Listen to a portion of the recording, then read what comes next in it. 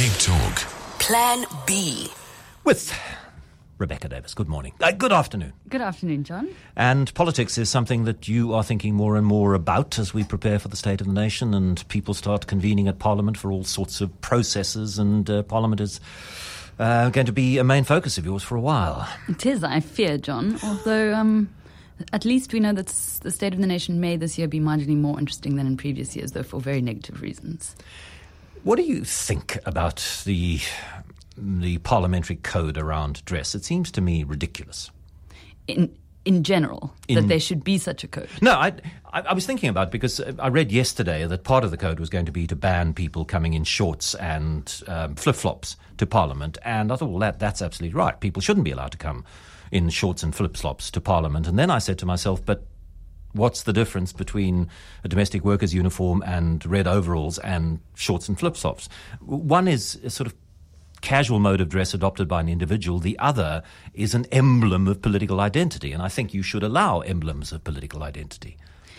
It's a tough one, John. First of all, because so much of this seems arbitrary. We allow,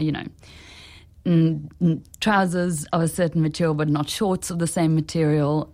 As you say, the overalls are clearly not just, they're not a random choice. They're a political costume, and we mostly agree in parliaments around the world that you shouldn't be able to wear political insignia, for instance, in parliaments.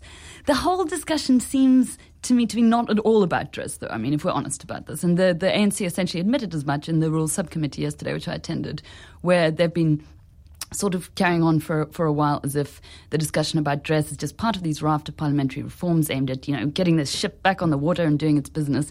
But yesterday it became clear it is, to clip the EFF's wings, to show them who's boss. And the best way of doing that is to say you can't wear those overalls. And I understand why actually the ANC would want them not to wear the overalls, because they do make such a distinct visual statement, especially to people watching at home on the parliamentary channel where they're instantly identifiable in this block. It marks them out as something very different politically. And the EFF's whole point is that the other political parties are essentially indistinguishable. So I understand why it's powerful for them to be able to wear it. Why doesn't the ANC get somebody, they've got the funds and they've got the use of Surtees of the world who are still on their side, get them to design some costumes in those wonderful black, green and gold colours of the ANC? And why don't they, for day after day after day, swamp the National Assembly with people in dashikis and various other kinds of and Madiba-type shirts in those colours, and the ladies in traditional or relatively Western formal attire in those colours? Then the EFF in their red are going to disappear. It's a question, John. But obviously it's not also just about that visual marker. It's also about the wider conduct of the EFF, right? And just the notion that the EFF cannot be allowed to do what they like in Parliament. They must be, brought down to size. But this is the issue. And we can fudge it all we like with talk of what is formal wear, what is informal wear, is an overall okay, would a long shirt be okay? That is the basic issue here. And I'm surprised that the other opposition parties seem to be siding so firmly with the ANC on this one, because I can't see how it is a bit odd, isn't it? Them, really. Yeah. I think it was only Cope's Deirdre Kato who voiced this sort of tepid note of concern in the meeting yesterday, where she said, isn't it discriminatory to be talking about what is formal and informal wear? Should we really be prescribing those kinds of dress? Look, did anybody snort with laughter outside of the media benches when one of the ANC MPs said they can't be allowed to wear those hard hats because they're weapons of mass destruction? That wasn't the phrase, but they're dangerous. They're weapons. Yeah, someone should tell that to the mines. They've got these weapons underground. Really? Yeah, no, that was absurd. And as Floyd Shivambu came back, rightly, I thought and said, well, belts are much more dangerous than hard hats, and we must also ban did he? belts. I didn't know he'd come back with that.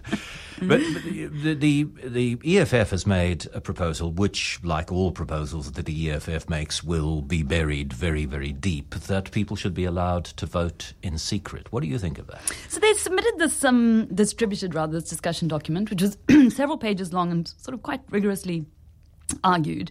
But as you said, it's going to get relatively little attention compared to, for instance, Malema threatening to go naked, because that's the kind of thing that grabs headlines. I thought it was an interesting proposal. So their point basically was that if all votes are non-secret in the National Assembly, then MPs are basically forced to vote on party lines forever and ever. And their point is, then why do we even bother having these rigorous debates about issue if there's no possibility that an MP from another party can be persuaded by the argument of somebody else in the House. Why do we even go through this rigmarole other than, checking the box of democratic discussion? And the point, too, is that we've seen occasions in the past where ANC MPs, for instance, have not voted along the party line, as was the case with the introduction of the secrecy bill in 2011, when Gloria Borman and Ben Chirok, they abstained and left the House. And afterwards, the ANC said that they would be taking disciplinary action against those MPs. So it's not as if there's this free spirit of, this is what you're supposed to vote. But if you do, there's no problem. There is clearly, a culture of victimization of MPs who go against the party line.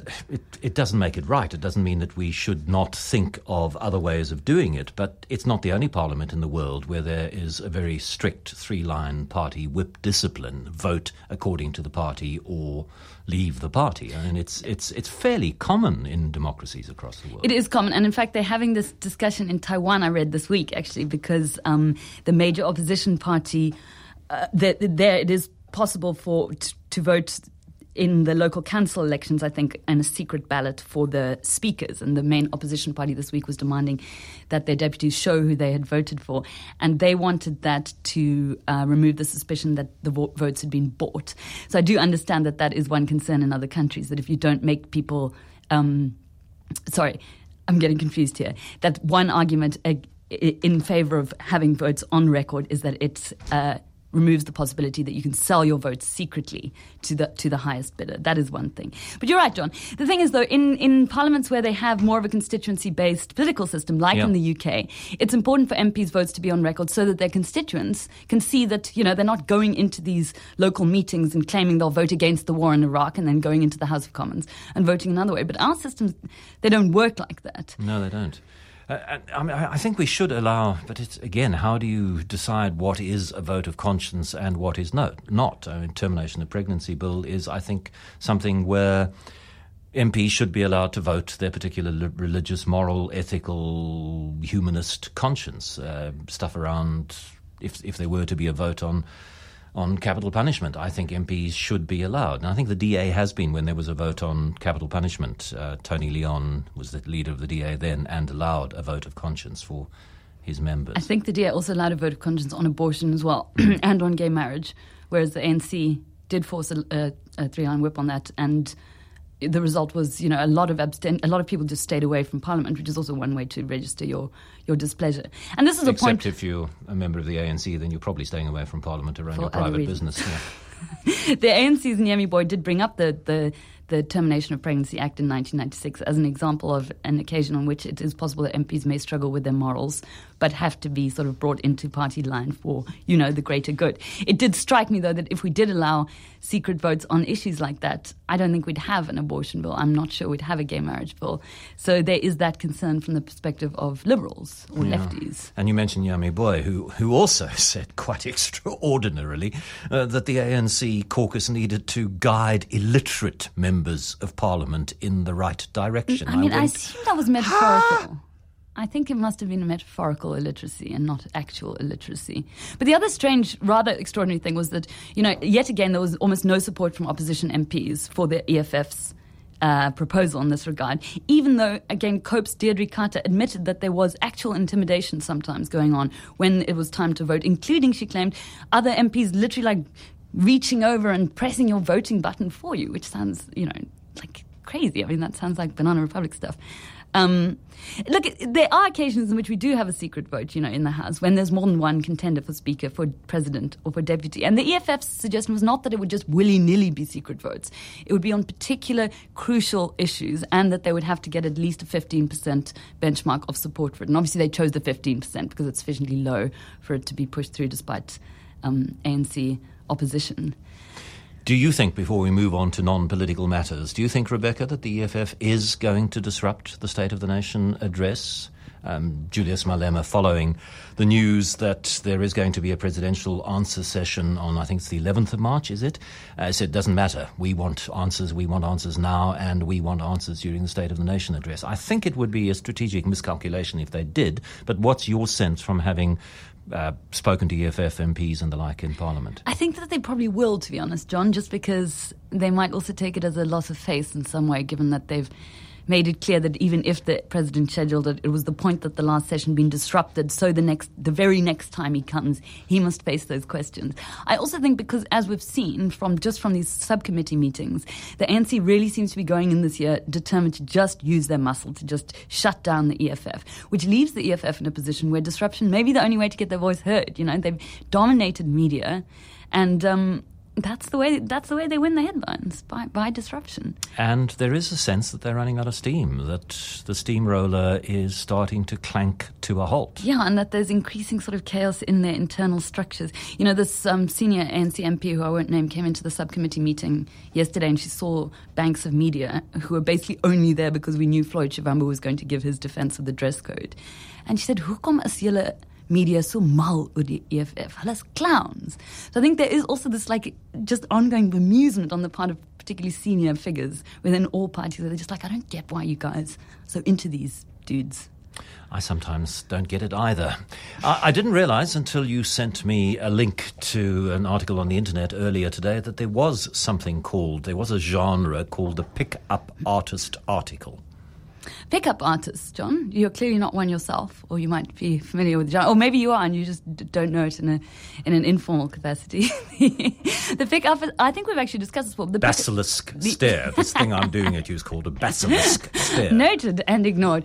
The pick-up artist community are these men who run workshops to teach other men how to pick up women, but not this exists. This exists in South Africa as well. It exists. All the young people around you are nodding their heads. Absolutely, no, it's a thing, John. I researched this. In South Africa, they had pick-up artist camps where there's a website for PUASA, and this promises that we teach natural game where you can develop thorough, practical, field-tested tools and techniques to attract almost any girl you want. A foolproof system that allows men to meet, attract, and build relationships with exceptional women of extraordinary beauty and quality. But the tips that they teach are not benign. They're not like lay a flower on your co-worker's desk.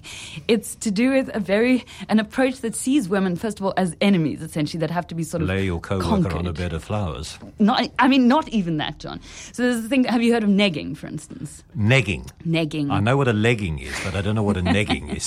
Negging? Something which covers your nipple instead of your knee. Negging is a neologism for negative hit, and it means you will approach a girl and then basically insult her in the hope that she will find this quirky and interesting, and then perhaps follow it up with a compliment. So then she's all confused because she's like, whoa, do you hate me? Do you love me? What is this? And I must get closer to you to find out. Exactly. So that's one of the techniques that's huge in this community, the use of insults to sort of disarm a woman. But the thing is that it's based basically on manipulation as well, that it works at getting women sort of off guard, disarmed, and then being able to push past their boundaries, which are probably there for good reasons in some cases. And what happened this week is that the South African men's magazine, Men's Health, published an article which included tips for getting a girl's number, some of which were felt to be a bit pick-up artisty. I didn't read it, and they took it off eventually for reasons we'll discuss. But it included advice like, just say hi, because most women will feel pressure to say hi back and wonder how you know her. So, I mean, that's basically based on, again, just pressure and deception and manipulation, and the woman's like, what, do you know me? I just socially I feel like I have to say hi, and then you just exploit that gap and go for it. And there's just something a bit off about this all, don't you think, John? I can't imagine that it's successful. Well, I mean, these Jean nodding as if to say you'd be surprised how successful it can be. There was a scandal in Australia last November, John, where this notorious pickup artist Julian Blanc had his visa revoked after feminist groups complained that he shouldn't be allowed to come to Australia and give these workshops where he was teaching this like really aggressive techniques. So it's been like there's this growing tide against it. And the local writer Tarek Musa just tweeted at Men's Health this week, and he was like, guys, I just think these tips are really, they're not great. This is pickup artist stuff. And amazingly, I just think this deserves so much props. Men's Health immediately tweeted back, almost immediately, and said, you know what, you're absolutely right. We don't need that kind of thing. We don't need that manipulation in our love and sex advice, and we're going to take down the article, and we're also going to remove all taints of this pickup artist nonsense from our archive. That's I think cool. it's so wonderful. So, I mean, it's not that one shouldn't give dating advice. One shouldn't advise men on how to start what you hope will be a successful relationship of whatever kind with a woman. It's not that. There's just a particular kind of approach which is... Yeah, it's a total genre, and it's a very strange subculture once you dive into it on the internet. They refer to men as alphas and betas, and they say only, an alpha can approach a girl and so forth. They say things, for instance, this is actual advice. When you say crass things to women, it separates you from the betas who can't. So it's this notion that you have to turn yourself into this, this alpha male who'll just go out there and get the woman. And it's... I got a text that says, negging works. I had a friend who used it a lot, and it worked every night. Okay. Let's finish on a happier note. Next. This Thursday, you've come across a very interesting website with a very nice social feel-good factor to it. Yes, I like it a lot. I'm going to write about it. So I don't know too much about it just yet, and I don't have any connection to it, I should say. But it's For Good SA. So it's just one word, and I think it's .co.za. And the idea is that, and I think it's based on a feeling many of us have, which is often that we would like to volunteer our time or our stuff, but you just don't really know how to go about it, especially if you're not connected to a particular institution. And what it does is it connects people with causes. So you can go on it and volunteer your time, your goods, or your offers. So you can just say, I have 2 hours this Saturday, I'd just like to do something worthwhile. Or you can give us a particular offer where you're like, I have skills in website design. Could I perhaps just help build a website for a charity or an NGO or a school or a retirement home or something like that? And organizations, on the other hand, register what they need. So they'll say, are you able to build us a website or a logo? And then the website sort of pairs you together and sends them emails with your details, and you can, make a difference. Okay, well, when Rebecca writes about it for the Daily Maverick, which I presume will be relatively soon, I will mention the afternoon that article is there, and we will also tweet a link to it and put a link to it on our Facebook page. Rebecca, thank you very much. Thanks, John.